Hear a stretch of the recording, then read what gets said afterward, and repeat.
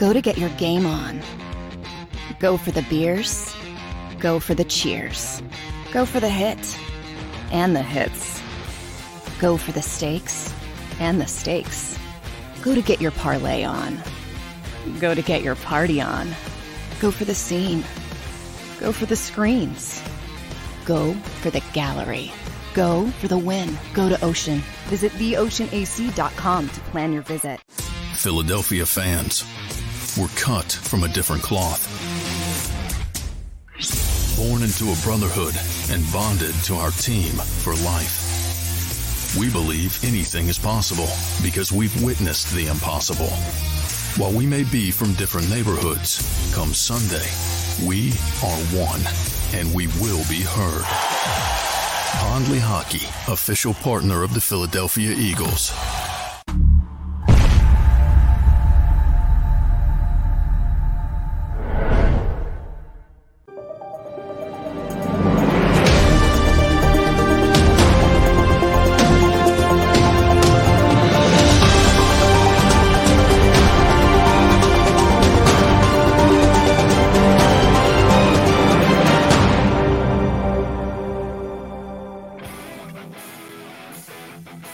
It's a happy Thursday, NFC East fans, Philadelphia Eagles fans. Good morning, NFC East. Once again, my name is Jeff Kerr, the host of Good Morning NFC East, with my man, Tone DeShields. And Tone's got his game face on today, man. I'll tell you what, I think you were ready for the spicy stories I have for you in the production room this morning. Yeah, man, we were talking behind the scenes, and some of your topics, man, some people may find them triggering. I know one of them triggered me a little bit, the Bucky Brooks topic, but we're gonna hold off on that one. We're gonna hold off on that one. Yeah, we'll hold off on that one. You know what? I was gonna bring it up at the top of the show, but you know what? Let's talk about the strengths and weaknesses of each NFC East team. I had the task of doing this for the whole league. 15 hours of work, by the way, Tone. I had off the last 2 days, but it didn't feel like it because I'm watching a bunch of games and I'm trying to catch up on week 7 here.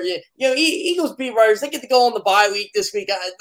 Not me. I covered the league, so there is no bye week. So we're a third of the season through, right. And I had to do strengths and weaknesses of each team. Simple, right? So I'll start with the Eagles here. Do you want to take a stab at what the strength of the Eagles was before I reveal it? Strength, offensive line. Weakness, stopping the run. Okay, so the Eagles were tough, by the way, because they have a lot of strengths. Right. I did not go offensive line. Really? Starting cornerback. Starting corner? Yeah, Slay and Bradbury. Okay. Yeah, so this is my reasoning for it. And look, in my opinion, Slay and Bradbury are the best cornerback duo in the league right now, right? Here are some stats for you. They're the only 2 players in the top 5 in the league in pass breakups. Bradbury's got 9. That's tied for the league lead. Slay's got 7. That's tied for 5th.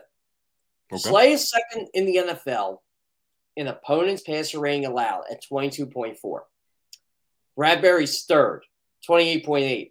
Tariq Woolen on the Seahawks, who, by the way, the Eagles won the draft, is number 1. And he's got like a ridiculous 17. Wow. So, yeah. And so the Eagles secondary overall, they're second in opponents' completion percentage at 56.8%. So opposing quarterbacks are only completing 56.8% of their passes against the Eagles and first in opponents' passer rating at 66.0. So opposing quarterbacks are not beating the Philadelphia Eagles, Tone. It's been such a long time since the Eagles had a DB room like that. You know what I mean? And, you have to include those safeties that are stepping their weight up. But, those corners, man, Darius Slay, Avonte Maddox, Bradbury, that trio arguably might be the best trio of corners in the NFL, and they're balanced. And they both, all 3 of them, are very talented in different ways. So it's really awesome to see that, and that's the kind of football that's going to help you in the long run, especially when you go up against these top tier quarterbacks. Oh yeah, and look, Cooper Rush couldn't do anything against them, and that seemed like a mismatch. A lot of these games seem like a mismatch, and I know some people will probably say, well, what good quarterback did the Eagles play? Well, Kirk Cousins is an okay quarterback, and they shut him down. Trevor Lawrence was red hot going into the Eagles game. I know they played in the pouring down rain, but they shut him down essentially. Eagles aren't going to face a good quarterback for a while either. What's the next good quarterback they face?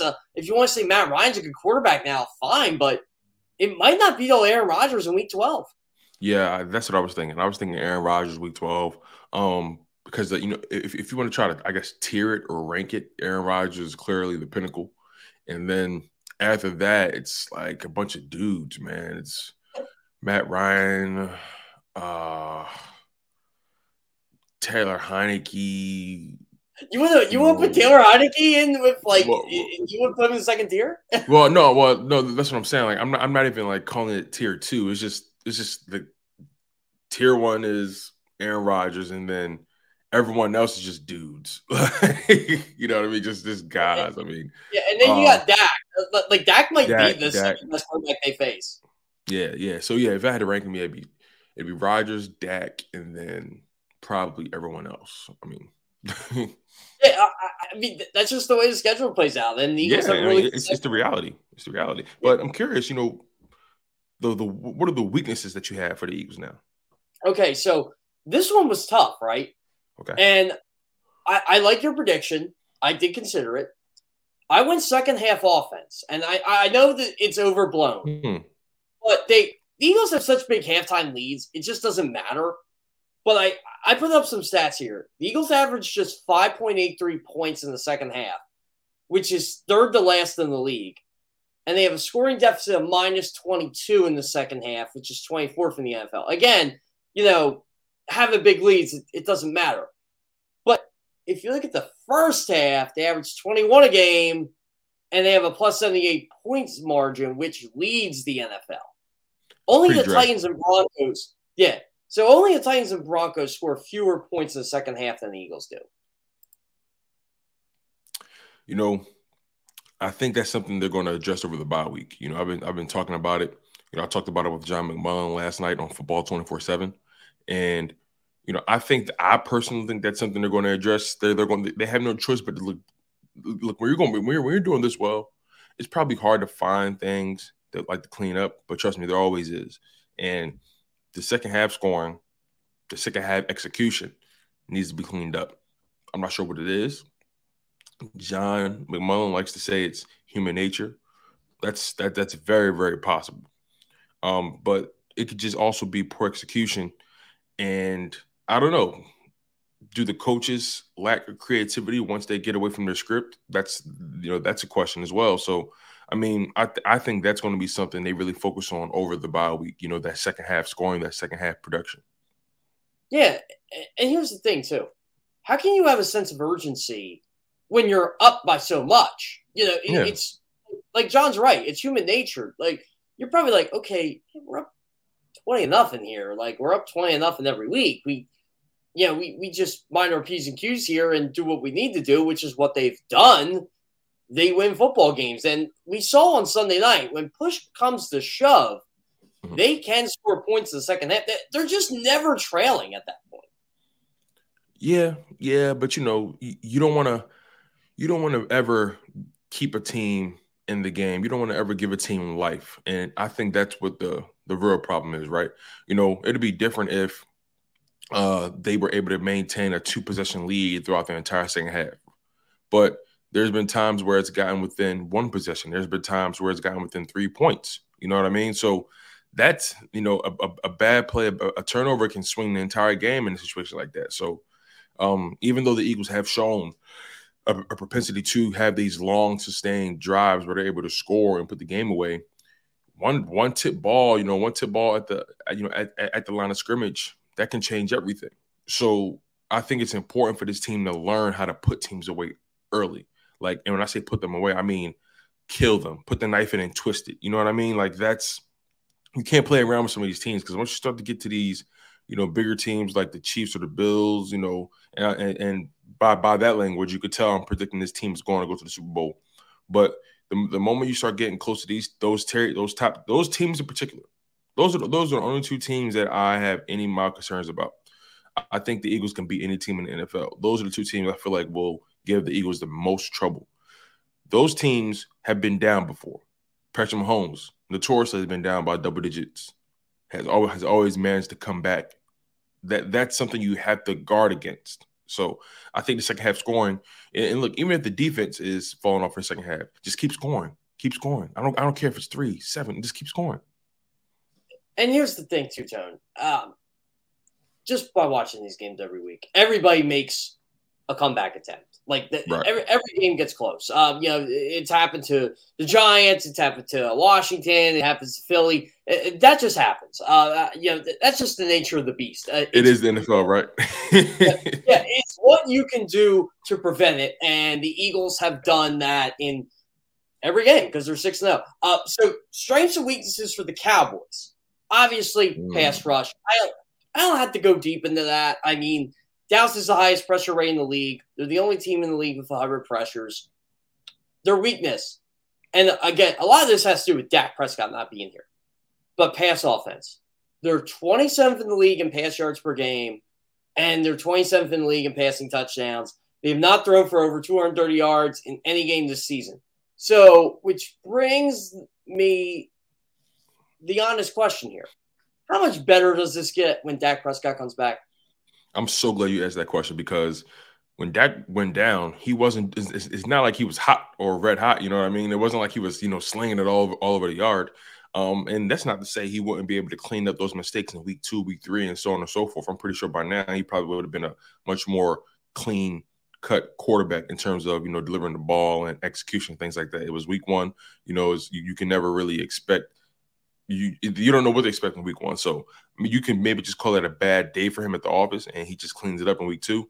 But he got hurt. And there's no way for us to really know what he would have done in week 2, week 3, week 4, and so on and so forth. So we have to base it on what we saw in week 1. And he didn't look good. He didn't look comfortable. He didn't look like himself. And I'm not sure what it is. Is there a disconnect between him and the OC? Because all of a sudden when what's that guy's name? Not Cooper Rush, when he got there, all of a sudden the offense seemed to have a sort of functionality. So, people assume when he comes back automatically that the Cowboys are just going to have it all together, and you can't just assume that because what if, Kellen Moore, he decides to change how he's calling these games? What if they decide to change how they're playing defense based off of Dak's presence back? Look, man. We all know the backup quarterback effect. When those guys come in, teams and players tend to play about 1% to 2%, maybe 3% harder. You know what I mean? So, we'll see how it turns out. Again, we can't just safely assume that when he comes back, everything's just going to be fixed because I think he's going to be nursing that injury all year long. I'll tell you what, I had a conversation with a buddy of mine yesterday, and we were talking about this exact topic. He brought out the exact points you did. It's funny. So, he goes, look, I love Dak coming back for them, but are they going to throw the football 40 times a game because he's back because he's getting paid $40 million a year? That's a scary issue here. And it's an issue the Eagles don't have to worry about right now because they got a quarterback on a rookie contract. I think the Commanders worry about that too with Carson Wentz. It's like, oh, we're paying Carson Wentz. But the Eagles and Giants, they don't have to worry about that issue. They're not paying their quarterbacks right now. And I don't know if the Giants will ever pay theirs. Jalen Hurts is going to get a nice fat paycheck coming soon. But right now, it's not an issue. And I don't like teams that basically – and they all do this. It ain't just Dallas. That because their quarterbacks make an ungodly amount of money, they got to throw the ball 40 times a game. I don't think quarterbacks really want that. I think they want to just win football games. Yeah, I don't believe in – just because my paycheck says this, we have to play this way. Those are two different conversations we're having. You know what I mean? You pay me that because I know how to play the position. I'm reliable at the position. I know how to lead this team. I've shown you consistent success. So just because you pay me this, that doesn't mean my numbers have to look like this. You're paying me to win games, not to win scoring titles, or you're not paying me to win offensive player of the year. No, you're paying me because I know how to win games with this team with my skill set. And if a guy is showing you that he can't win games with his skill set, I don't care what he's getting paid. either you guys need to have a conversation or part ways, whatever needs to happen. But I don't think you should equate automatically just because you're paying me $40 million a year. I had to average 40 pass and touchdowns a season. You know what I mean? I don't think that should work that way, because there's quarterbacks have styles. Some quarterbacks are a little bit more athletic and they run a little bit. You're paying for production at the end of the day. You're not paying for particular production. You're paying for production. If I'm productive at the job, if I'm winning, that's what you're paying me for. Yeah, the Cowboys paid Dak Prescott because he was winning. He won games for them. He won the NFC East for them. They're a Super Bowl contender with Dak Prescott. That's why they paid Dak Prescott. It wasn't because Dak Prescott's putting up ungodly amount of numbers. That just helps. But since we're on the topic of the Cowboys here, and we kind of tease this at the top of the show, Bucky Brooks writes a column for Cowboys every week. Bucky Brooks of the NFL Network. I'm sure you guys know who he is. And he talked a lot about Eagles game on Sunday. Rightfully so. Tough loss for Dallas. And he wrote how he thought that Dallas's defense can carry them to a Super Bowl. And he mentioned how they stopped the Eagles' offense. And I'm thinking to myself, did they though? Did they really? Yeah, I mean, I didn't see that. That's from my vantage point. Someone who was there when push came to shove, I thought the Eagles had their way against that team. See, what he's leaving out, because I'm trying to figure out what he's basing that off of. And we also have our guy John Stolnis in the green room. So we're going to bring him up very soon. We have a couple more minutes before we hit our next break. But, really quickly, I'm not sure what he's basing his calculations or his evaluation off of. But let's really put it into perspective, okay? The Philadelphia Eagles forced the Dallas Cowboys to turn the ball over 3 times, 3 interceptions thrown by Cooper Rush. If he's basing it off of the total yards that we put up, because we've been putting up 400-plus yards regularly, and then last game against the Arizona Cardinals, we put up about 350, 360 yards, something like that. And then this week we put up 268 total yards. If he's basing it off of that, the reason the yardage was so low, the Eagles were dealing with a short field regularly because of the turnovers. So therefore, these guys are starting their offensive drives at the 50, at the 45 sometimes, maybe the 35, whatever it may be. They were dealing with a short field regularly in that game because we were getting 3 and outs, so on and so forth. So I don't know. Again, I don't know if he's basing it off of that. They still put up 136 rushing yards. Again, we beat them in time of possession. We had significantly less penalties, no turnovers. We were 6 for 14 on third down efficiency, 100% on fourth down efficiency. We went up about 20 points to 0, I believe, at one point. What did they shut down? The only thing he can probably hang his hat on, if you ask me, when Lane Johnson went down, all of a sudden we got discombobulated. That's it. That was this. It was, you can track it. That's the exact moment things went down. Other than that. Eagles are the 4th highest scoring offense in football. Like, Dallas's defense didn't give up 20 points per game all year. And Eagles scored 26.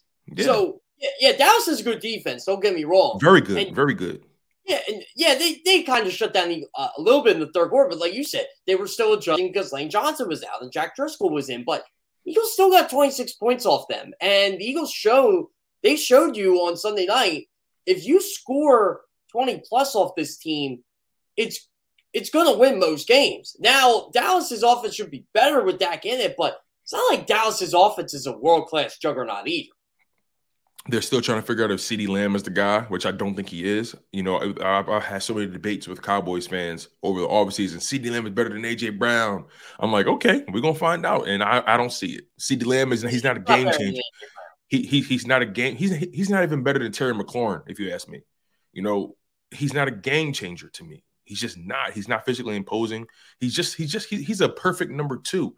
I told people we're going to find out how good he is when Amari Cooper leaves, and he still hasn't shown us that. But, I can start rambling, Jeff. I love these topics, man. You've been doing a great job with it thus far. We got our guy John Stolnis behind the scenes, and I love when John Stolnis, comes on the network because he has such a rationale that he's so rational when he breaks down the game, and I love the way he breaks down these Eagles. I love the way he breaks down the Phillies. Unfortunately, bad things to talk about with the Phillies, but nonetheless, John Stolnis does great work with Bleeding Green Nation, and I'm looking forward to the conversation. Any final thoughts, Jeff, before we get out of here?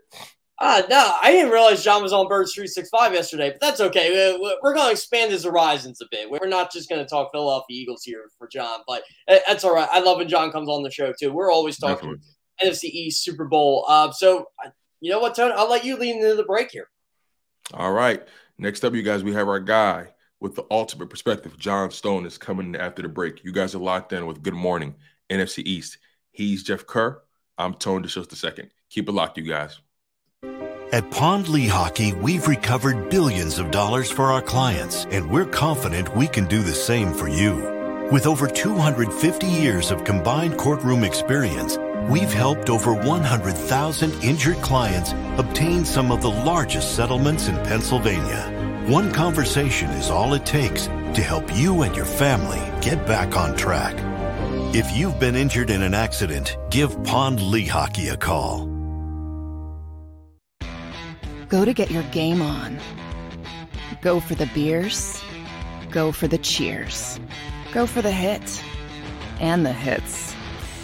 Go for the stakes and the stakes. Go to get your parlay on. Go to get your party on. Go for the scene. Go for the screens. Go for the gallery. Go for the win. Go to Ocean. Visit theoceanac.com to plan your visit. Go passionately. Go fearlessly. Go confidently. Go Birds! Go confidently towards your goals with First Trust, Philly's hometown bank for nearly 90 years, and the official bank of the Philadelphia Eagles. We're focused on getting you over the goal line. So go with conviction. Go with trust. Go Birds! And go forward with us by your side. First Trust Bank, the official bank of Philadelphia dreams. Oh, and go Birds.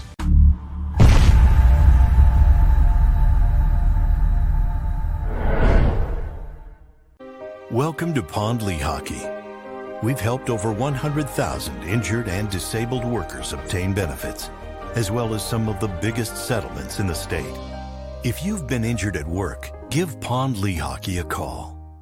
Score and save in southeastern PA and Delaware with Colony Pools this football season, and let the experts close your pool with a custom Merlin safety cover in green for the birds. And if you join our Winter Watch team, we'll give you another 20% off, and Colony Pools will handle it all.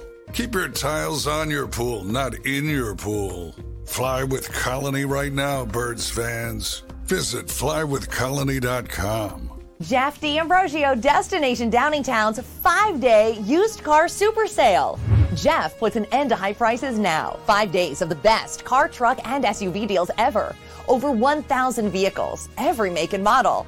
Stop overpaying. See Jeff today and get a quality car, truck, or SUV now. The 5-day used car super sale. Experience how easy it is to deal at Jeff's. Nobody treats you better. Nobody gives you more. Jeff D'Ambrosio, Destination Downingtown. GoJeffAuto.com.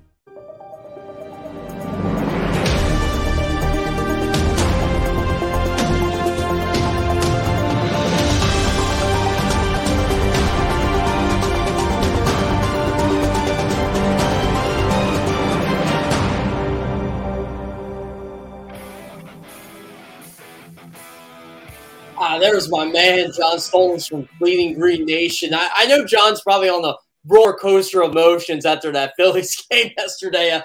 You know what, John? I did not feel good about that game at all. Yeah, I mean, game twos have not been their friend over the course of postseasons past. You know, they win that game one, they get off to a good start, and then they usually struggle in game two. And so, yeah, it was you had to feel good with Aaron Nola. I felt good with Aaron Nola on the mound, but he did not have it. He had one of those games in game two. So, you know, what are you going to do? You leave San Diego tied 1-1, and it's going to be nuts at the bank this weekend. So it'll be, I feel like they're going to be okay. Yeah, I'll be there Friday. So my voice is probably going to be out from being at the Sixers home opener tonight and then being at the Phillies game tomorrow. This is the beauty of bye week. I actually get to use my season tickets. Yeah, October's the time, and you could probably hear my voice is a little worse for wear this morning. So I'll try and hold it together here with you while we're talking. So one of the topics I brought up with Tone, I'm sure you heard when you were backstage, this whole Bucky Brooks comment that the Cowboys defense shut down the Eagles offense on Sunday night. I didn't feel that way personally. I know the stats might say that, but Eagles still scored 26 points off that. Yeah, they scored 26 points. You can't say that you shut down another team's offense if they scored 26 points. You can't say you shut down another team's offense if they were up 20-0 right before half. You could say that they did some things to slow them down in the second half to allow the Cowboys to get back into the game. You can say that the Cowboys defense took advantage of Lane Johnson being out, and they took advantage of maybe Jordan Mailata not at 100%, of Jason Kelce not at 100%. You could say those things. Those things would be intellectually honest. But to say that the Eagles offense was shut down is just, it's not true. It's not close. You can look at the numbers. I mean, the Eagles did not pile up 450 yards of offense, but when they needed scoring drives, they scored on 4 possessions in the first half. And then when they absolutely needed to score, the Cowboys defense could not stop them. They could not stop them from going on a long scoring drive as the Cowboys pulled to within 3.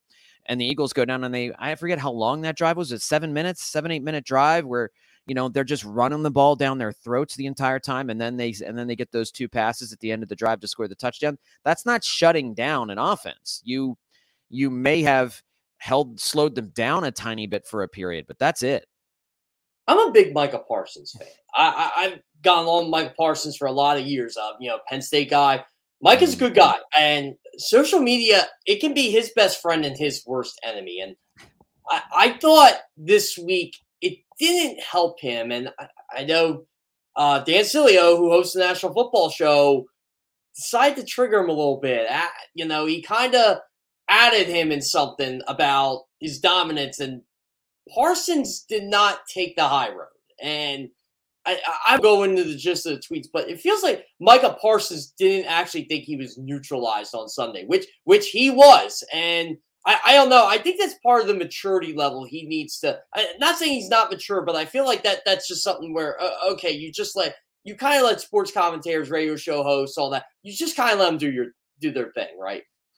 Yeah, I mean, I think the more of these things you do, the more time you have as a professional athlete. Some of these guys, they come in and they just know how to do it, right? Like Jalen Hurts knows how to do it. He doesn't. If somebody were to say something like that to him, it would roll off his back. I think it's the same with Dak most of the time. Dak has put his foot in his mouth in recent seasons at the end of the year, but with Micah, I think he was neutralized for most of that game. He did come on in the third quarter again when Jack Driscoll was in there. And I know there is more to the story than just, Jack Driscoll against Micah Parsons. Micah Parsons wins. You know what I mean? Like, they bring more pressure from the other side. It forces the offensive line to have to shift their coverage, to shift their blocking schemes and all this kind of stuff. It's not really just a 1-versus-1 matchup anymore. But they forced Micah Parsons to have to make choices. They decided, let's not waste our time trying to block this guy. Let's put him in conflict. Let's have him make a decision. Are you going to pursue the running back on this RPO? Or are you going to pursue Jalen Hurts? Or are you going to, cover the tight end leaking out to the flat? Those were your options. And, you've got a 1-in-3 shot of getting it right. And there were a few times he got it right. And there were many, many times where he didn't get it right. And so that was the Eagles' way of neutralizing him. And I was pretty darn effective. What do you make of this Cowboys team through 6 games? I still think they're really good, but they're really hard to get a read on because the NFL is just completely mediocre. Well, they haven't had their quarterback. I mean, you got to see how they are with their quarterback. I know they didn't play well in week 1 when Dak was in there, but a lot of teams didn't play well in week 1. You can't use the first week of the NFL season to determine whether or not you're going to be any good that year. It's a weird week. Nobody plays preseason games anymore. Nobody has real training camps anymore. And so that first week, a lot of times, is really what you would have seen in the first preseason game as far as guys with tackling and guys being crisp offensively, running plays smoothly.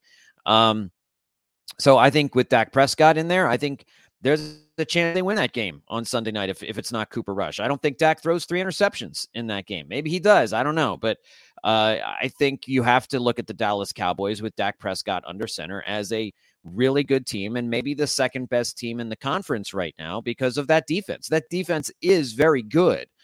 It's just the Eagles found a way to score enough points, 26 points off them, to have a relatively comfortable victory. It got tight there in the fourth quarter. Everybody clenched up a little bit, but eventually the Eagles kind of imposed their will on that defense. And as an Eagles fan, you have to feel good because I think you clearly saw that you can score on this Dallas defense. It's not so good that you can't do anything against them, but that is a better team with Dak in there. And when Dak is back, and it sounds like it's going to be this week, or it could be this week, we'll see how that offense functions. I know people thought Cooper Rush did a decent job. He did exactly what a backup quarterback is supposed to do. He won 4 out of 5 games when the starter was out. That's all you can ask of him. But he's not a starting quarterback. He's not a guy who's going to make plays through the air, and that's what Dak can do. Yeah, they were 27th in the league in passing for a reason. I actually mentioned that my strengths and weaknesses column for CBS Sports. That is their weakness. And again, Dak Prescott is out. I wanted to bring this up to you too. This kind of upset me personally as a guy who admires the heck out of Jason Peters. I love what Jason Peters did for the Philadelphia Eagles for a lot of years, and he is 40 years old now. He's not the same player. But I just happened to catch a lot of Dallas writers writing this.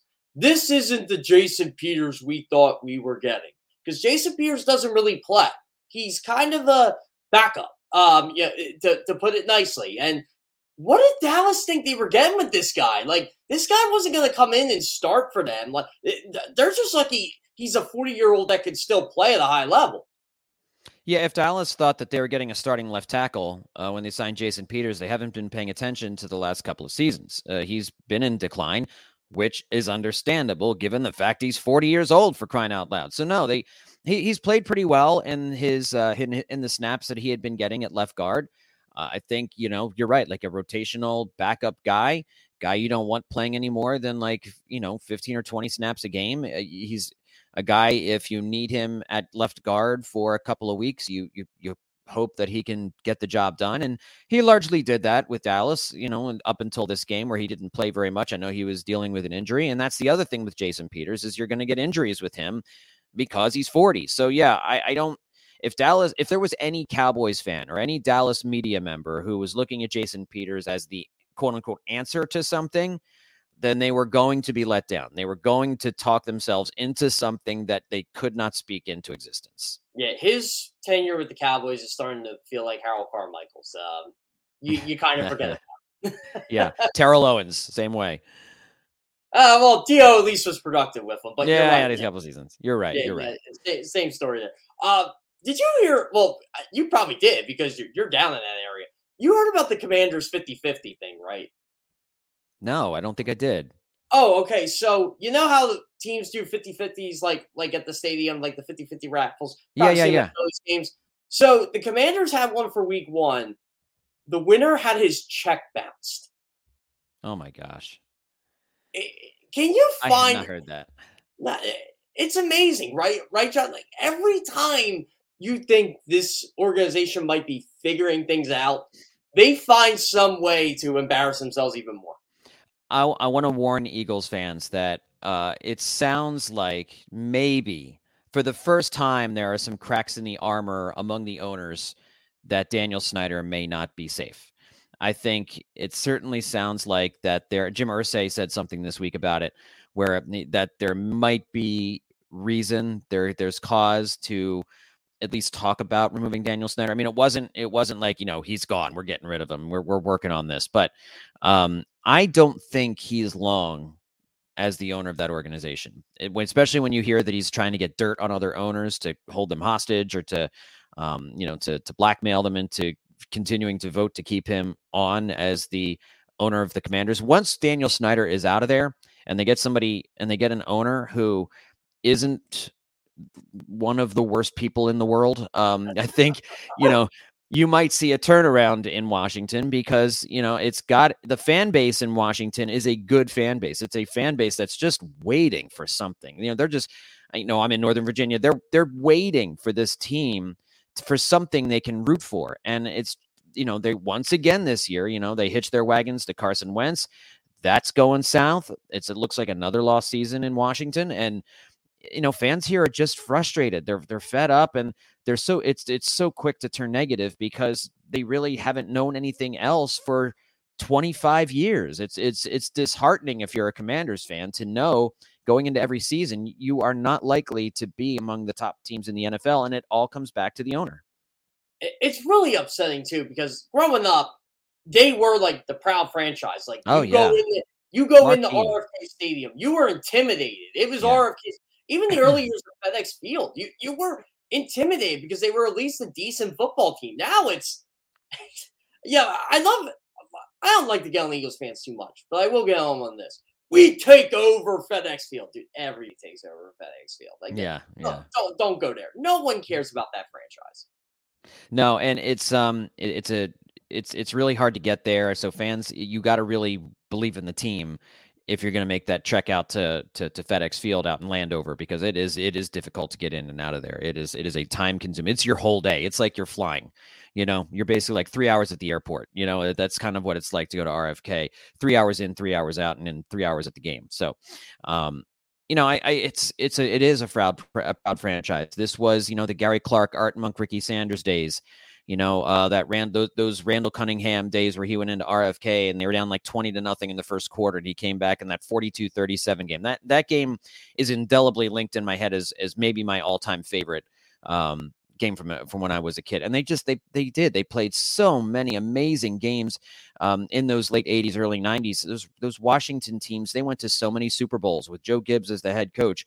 They were one of the marquee franchises in the NFL. Like, if you would ask people, give me your top 5 teams in the NFL for about a 15, 20-year stretch, Washington would have been among the 5. You probably have the Raiders, you certainly have the Cowboys, and Washington would have been there, with all those different teams. And so it is a shame. It's sad, and the NFC East is better.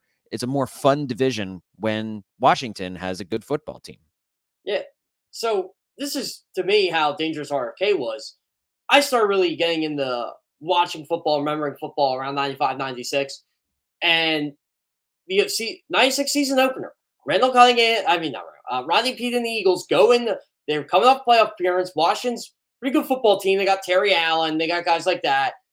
And the Eagles go in there and they just blitzkrieg them in the first half. And you got Summerall and Madden, hyping up the scene. Okay, like, this Washington team's going to compete for the division title. This Eagles team, we think they're good, but we're not sure. And Washington made a second half, but you could see the atmosphere the entire game. It was like basically like how the Phillies game was last Friday night at Citizens Bank Park. It was just constantly loud. I don't hear that anymore out of Washington. And when you think of the Commanders, you're thinking of, oh, that's the team that put the W logo on Washington State mugs because they're just that inept of a franchise.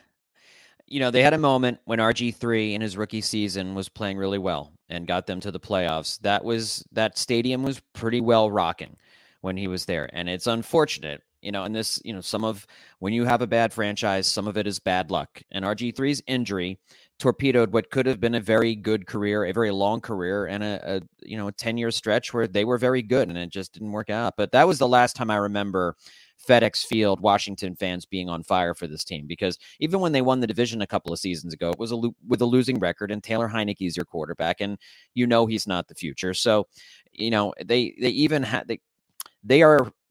this fan base is long overdue for something good to happen, and Daniel Snyder getting kicked out would be the best case scenario for everybody, because then you can move on and you can start to build something. You just can't build anything with Daniel Snyder around.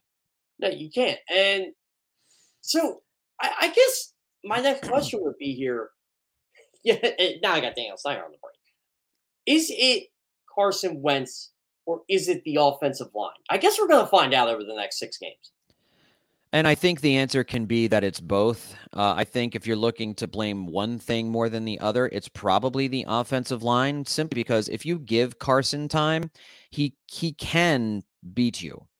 But he hasn't had any time. And if you get Carson off his spot, if you make him move, if you give him less than the requisite time that he needs to try and play hero ball, he's going to implode. And I think he doesn't have the playmakers around him either.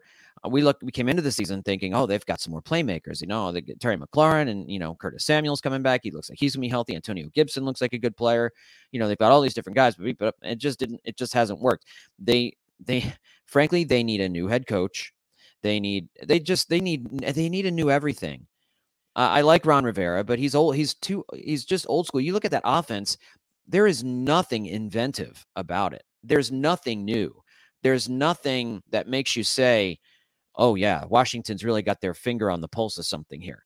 It's so vanilla. It's so bland. And with Carson back there trying to play hero ball, his physical skills have diminished. He's not the physical, the player that he once was. And it's all falling apart. And so I think the offensive line is certainly the bigger issue in Washington than the quarterback, but they're going to have a new quarterback for the next 4 to 6 weeks anyway. So I guess you're right. We'll find out. This is what's interesting to me. Let's go to the crystal ball. Thanksgiving. Carson Wentz a starting quarterback? No, I don't think so. I think Taylor Heinicke will, because he can make some more plays with his legs, I think the offense will cosmetically look more alive. I think it'll look more energetic. I think when you come down to it, I think you'll see fewer turnovers from Taylor Heinicke, actually. I don't think you're going to see some of the Carson Wentz interceptions that we see. So I think it's going to feel like the offense is better, running more efficiently. As far as points go, I don't know that it's going to be a whole lot more efficient. But it certainly doesn't sound like there's any love from Ron Rivera to Carson Wentz. And reading reports this week that it was actually Daniel Snyder who wanted Carson Wentz and not the coaching staff leads me to think that Carson Wentz's time as the starting quarterback in Washington is pretty much over. And that would essentially mean that his time as a starting quarterback in this league is over. I think we'll have to look at Carson Wentz moving forward as he's now going to be a career backup quarterback. And he has to get his mind right with that, because I can't imagine another team taking him on and saying, yes, he's our starter. So Carson Wentz, after he gets back from this injury, I don't think he's going to be the starter. I think Taylor Heinicke will hold on to the job. And if he doesn't, and Carson does come back, this is his last season as a starting quarterback. Nobody's going to let him do this again. I thought it was interesting how Colts fans are comparing the Matt Ryan experience to the Carson Wentz experience. But if you take away, and again, guy's on pace for a record number of fumbles here, and he doesn't as many picks as Carson did last year. But I thought Carson played with a much better offensive line than what Matt Ryan's playing with in Indianapolis. It seems like Frank Reich finally made changes to make the offensive line better, but I don't think Matt Ryan is playing as bad in Indianapolis as many are thinking he does. Does that make any sense? Yeah, and I'm going to say something that may be kind of off the beaten path here a little bit. I don't think I've heard this from many people. Frank Reich might not be a very good head coach. I'm thinking that too. I am on the hot seat. Yeah. Show me where he's done well as a head coach. Show it to me. I'm here for it. I think he looked good. The team looked good until the last couple of weeks last year, and everybody just dumped it all on Carson's shoulders. And no doubt about it, Carson played terrible football. But and I see he's playing the same brand of football in Washington. So Carson Wentz certainly was a lot to blame. But what has Frank Reich? How has he gotten the most out of his team as a head coach? I think he's a great offensive coordinator. And like you said, maybe he doesn't have the pieces in place, but he's the head coach. He gets the pieces. He can go to the GM and say, here's what we need. Here's what we want. Because Jim Irsay wants to win. Jim Irsay, I don't think is going to be a guy who's going to say, well, we can't really afford this guy. I think he's going to get the guys that Frank Reich wants to get. But when you're looking at what's going on with Matt Ryan and with Carson Wentz last year and the collapse and the slow start that Indianapolis is getting off to in a very winnable division, I don't see what Frank Reich has done that really makes him a great head coach. There's two things that are consistent with the Indianapolis Colts: slow starts and different quarterbacks. It's like when you host a radio show. How can you get high ratings on a radio show if you're switching the host every single year? Very true. Very true. And you need some consistency. And I think that's one of the things Ron Rivera has talked about with the Commanders when asked why he can't successfully rebuild this team. They have not been able to land themselves a franchise quarterback. They've tried, they thought Dwayne Haskins was going to be that guy. They thought RG3 was going to be that guy. They thought Kirk Cousins was going to be that guy. And you can look back at, moving on from Kirk Cousins as a fatal flaw, as a fatal blow for this team's prospects over the last few years, because I'm not the biggest Kirk Cousins fan in the world, but you look in Minnesota, that is a functional offense. They've got a good offense. He can throw the football. He is certainly light years better than anything they have right now. And he's a guy they drafted. He was a Washington draft pick. He played a bunch after RG3 left. I mean, he was here for a few years and was very, very good. So they've made some mistakes at the quarterback position. And if your owner is bad, your GM is bad, which it was for a long time under Bruce Allen, and your quarterback is bad, you are not winning in the NFL. And that's been Washington's horrible trifecta. The Giants seem to figure out we don't know if they got a quarterback yet, but they definitely got the GM in Joe Shen, and they got the head coach. They definitely got the head coach in Brian Dable. It's amazing what happens when you get those two things right. Because this team, they're not a 5-1 football team, but they got Wink Martindale, they got Mike Kafka, they got Brian Dable, they got Joe Shen. The Giants are on the uptick. They are, and I said this at the beginning of the season, that you bring in the Buffalo Brain Trust, guys who were an integral part in revitalizing Josh Allen's career, getting that franchise up and running as a powerhouse in the NFL. That made me nervous because you figure these guys have a recipe. They kind of know what they're doing. And I think it was important that both the GM and head coach came over together, right? I mean, you have these guys who are in lockstep from day one. You don't have a GM who's coming in with a coach who he's got under contract for another 2 years. And you don't have a head coach coming in with a GM who's been there for 4 or 5 years with two different head coaches before him. So you have these two guys coming in at the same time. They're hitting the ground running at the same time. They can both align their plans together, and it's been seamless. They've gotten Daniel Jones to stop turning the ball over. They put Saquon Barkley in a time machine and brought back, 2018 Saquon Barkley. I mean, he's looking phenomenal, and the defense is playing pretty good football. Now, the Giants are not a juggernaut. Their offense has not been hugely productive outside of Saquon Barkley. Daniel Jones is not throwing the ball a ton. They lack some skill positions talent there, but that is a gritty team. It's a grinding team, and they're playing pretty well. They're going to be a tough opponent for the Eagles here down the stretch, especially, I think that last game of the season probably won't mean anything for either team. So you'll probably only get one game that really matters against the Giants here. It's in New York in a few weeks, but I'm a little nervous about the Giants. I don't think they're ahead of Dallas right now, but that's a good football team. What is your short-term outlook for them? Meaning they're 5-1 now. How many wins do you think this team can end up getting? I don't have their schedule in front of me, but I feel like everybody in the NFC East has a weaker schedule. I think that the Eagles will beat them in a few weeks, but that's kind of a toss-up game to me because it's tough to go into New York and win. I think they'll probably take a Cowboys game. I think they'll probably sweep the Commanders. And then after that, their schedule is pretty light. They've beaten the teams on their schedule they need to beat. So I think this could be a 10-win team. I mean, this is certainly a team that can go 10-7 without a doubt. I think they're a playoff team in this NFC, this very weak NFC where you've got the Buccaneers with Tom Brady dealing with marriage issues that are clearly affecting him on the field. Green Bay with Aaron Rodgers, who's already turning on his head coach because he doesn't have anybody to throw the ball to. The 49ers, who have big question marks at quarterback and just lost. Who did they lose to last week? It was the Falcons. The Falcons, yeah. I mean, you've got these teams, and let's look at the Rams. The Rams won last week, but that offensive line can't block anybody.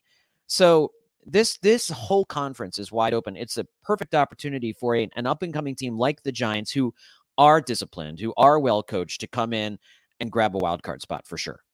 Okay, so this is the Giants' schedule. So they got Jacksonville this week. Tough game, but tough game. Yeah. Then they go to Seattle. Tough game. Yeah. Bye week. Then, ready for this. Houston, Detroit at home, Dallas Thanksgiving, Washington, Philly, Washington, Minnesota, Indianapolis, Philadelphia. Yeah, I think there's a total of 10 wins in there. I mean, they're already 5-1, right? They need 5 more wins the rest of the way to get to 10. And there are easily 5 wins in there, I think, for the New York Giants. So I think 10 wins is where they're going to land. Yeah, and I honestly and even that would be a little disappointing, right? That means they're going 5-7 in their last 12. So, that's kind of, I mean, you could even say 11 wins if you think they go 500 over that stretch. It's crazy too. They played one game against the NFC East and they lost it. Now, granted, they played the Cowboys, but they're 5-0 outside the the division. I think it's one of the reasons why the division is as good as it is this year. I harp on the AFC South and the NFC North. If you want to call me an NFC North hater, go ahead. I think that division sucks. Yeah, I picked the Vikings at the beginning of the year just because I didn't see. We've seen Green Bay when Aaron Rodgers doesn't have enough talent around him. We've seen him turn on everyone and have terrible seasons. This is not this. We've seen this from Aaron Rodgers before, and losing Devontae Adams just seemed like it was going to be a crusher right from the start. And you have, I did think the Lions would be better than they are. The offense certainly looked like it was going to help them to win a bunch more games this year, and they've just kind of been, their defense has really killed them. And the Bears are just the Bears. The Bears are terrible. But I really did think that the Lions would be better. I'm not surprised by the Packers falling off. And the Vikings are good. So, but they're not great. And you've got Kirk Cousins. I just talked about Kirk Cousins. Again, you can win with him, but he's not a championship caliber quarterback. Like, he's not the guy. I'd be very, there's a reason he's never gone on a playoff run before. So you're right. It's a weak division, and the AFC South is a weak division. All the teams in the NFC East, the Giants, Cowboys, and Eagles are all going to win more than 10 games. And, in all their cases, maybe 11 or more. Let's rank. Let's have some fun here. The 5 best teams in the NFL. Go. Eagles, Vikings, Cowboys, Giants. And then, so you're going to NFC first before we do the entire league. Oh, you're talking about all of football. Okay. Yeah, all football. Because there aren't that many good teams. Yeah, no. All right, I'll say the Bills. I think the Bills are still the best team in the NFL. I think the Eagles are number 2. The Chiefs are number 3. I think I've got the Vikings at 4. Okay. And I think I got to put the Cowboys at 5. And then NFC. Who would be the NFC team? I think the 5th best NFC team, I would probably still give it to the Bucs. I think they have the fewest weaknesses out of the rest of those other teams. But, Tom Brady's got to get his off-field stuff together because it's affecting his on-field stuff. The Bucs are such a weird team. They don't run the ball well. So Brady's got to carry them, and he's not doing that. And their defense, I don't know. Like, I love Todd Bowles, but some people are just meant to be coordinators. It feels like he's one of those guys. Well, yeah, I mean, you're seeing a drop-off from Bruce Arians last year, but I really do think it's difficult to know what Bowles has to work with Tom Brady this year. And that team revolves around Tom Brady. I mean, Tom Brady's the head coach. Yeah, he is. With Todd Bowles there, Tom Brady's the head coach. And Tom Brady's too busy yelling at his offensive line and dealing with marital problems in the media. So I think you're right. Todd Bowles might just be a great defensive coordinator and not necessarily a great head coach. But, when Tom Brady leaves, which this feels like his last year, I don't know what they do for quarterback. This is kind of their last hurrah. So, I think Tampa Bay is the 5th best team in the conference by default right now. And I do think there's a team from underneath, might be 2-4 right now that can go on a run. I don't know who that could be. I still think the Lions, if they can get their defense straightened out, have the offensive talent to go on a run. But, it's a wide open NFC. Anything can happen. Before I let you go here, since you brought up Tom Brady, I'm always that guy that if I'm an offensive lineman and Tom Brady's yelling in my face on game day, publicly shaming me, I'm that guy who goes, hold on a second. Were you just at a wedding? Yeah. Like, we're grinding, we're studying film here, and you're doing whatever it is, your happy endings with Robert Kraft. So, what was your take on that whole thing? No, he's a baby. He's a baby. He's selfish. I think we've kind of always known that. I think that's true of a lot of the great superstars in all sports. That's kind of how they are. Aaron Rodgers Yeah. So, I mean, it was out of line. You don't do that. That's not how you treat other grown men, especially grown men who are paid to protect you. And it's galling because he doesn't have any self-awareness. He wasn't there all week, or he wasn't there the couple days before the game. He didn't participate in training camp at all because he's dealing with stuff at home. Like, dude, if you've got home stuff going on, just take care of it. Take a leave. But what he's doing is lashing out, and I think what he's got to do, and this is kind of galling that a 40-whatever-year-old man doesn't know this already, is, to take, be a grown-up about it. This is as much on you as it is on them. When you're not practicing together, it's difficult to play well. So, yeah, it was childish. It was babyish. And that's kind of been Tom Brady's MO his whole career. Yeah, and now he's complaining about roughing the passer penalties all. Yeah, So, yeah, just go away. Go away. it might be it after this year. I had that funny feeling when he took the 11-day hiatus or whatever he did with Giselle. Yeah. I'm just like, you know what? I think this is it. Probably shouldn't have come back this year. That's times when you try to defy Father Time as long as you can. Yeah. But once again, John, I appreciate you coming on. It's always a fun conversation talking to NFC East. And so do you got anything coming up for Bleeding Green Nation this weekend? We're actually we, along with the Eagles, are going to take a bye week for Eye on the Enemy this week. So we're going to rest. As you can tell, the pipes are, and I, hate referring to my voice as the pipes because I don't have any really, but my voice is pretty well shredded. We're doing a lot of podcasts for the Good Fight podcast feed after every Phillies game. The Hit and Season podcasts are basically like coming every night right now. So that's, and we're going to downshift on Eye on the Enemy for a week, and we'll gear it back up next week for who the Eagles? The Eagles are playing next week. No, it's totally Pittsburgh. Thank you. Yeah, so we'll talk to somebody from the Steelers SB Nation site and preview that game next week. Yes, sounds great, John. Well, hopefully next time you do Eye on the Enemy, you're still doing Hit and Season podcasts, and the Phillies are in the World Series. So yeah. Let's both hope there. John, absolutely. I appreciate you coming on, my friend. Always a pleasure, Jeff. Thanks, man. Sounds great. John Stolnis, everybody. Again, love having him on. We always talk NFC East. It feels like every time I talk to John, it's either the NFC East or the Phillies. We're always talking Phillies. We're always panicking over the Phillies. Yesterday I wasn't, even though they did blow the 4-0 lead. But it is what it is. They got the split in San Diego. It is the Phillies weekend. I'll be at the Sixers home opener tonight. Season ticket holder. I gotta be there. Gotta see the boys. So gonna be a lot of fun.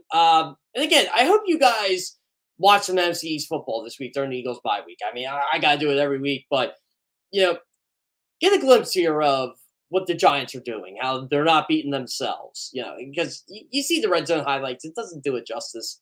See how they play the Jaguars team that they've been kind of struggling over the last couple of weeks. But again, the Giants are, I'm sorry, Jaguars, they're a much better team than A, their record indicates, and B, how they've been playing the last 3 weeks. So that'll be an interesting game. Dallas plays Detroit. I'm curious to see how that offense does against the defense that just basically lets anybody score. I mean, Detroit should be a lot better than what they are because their offense is really good, but their defense can't stop a lick. It's the worst defense in the NFL.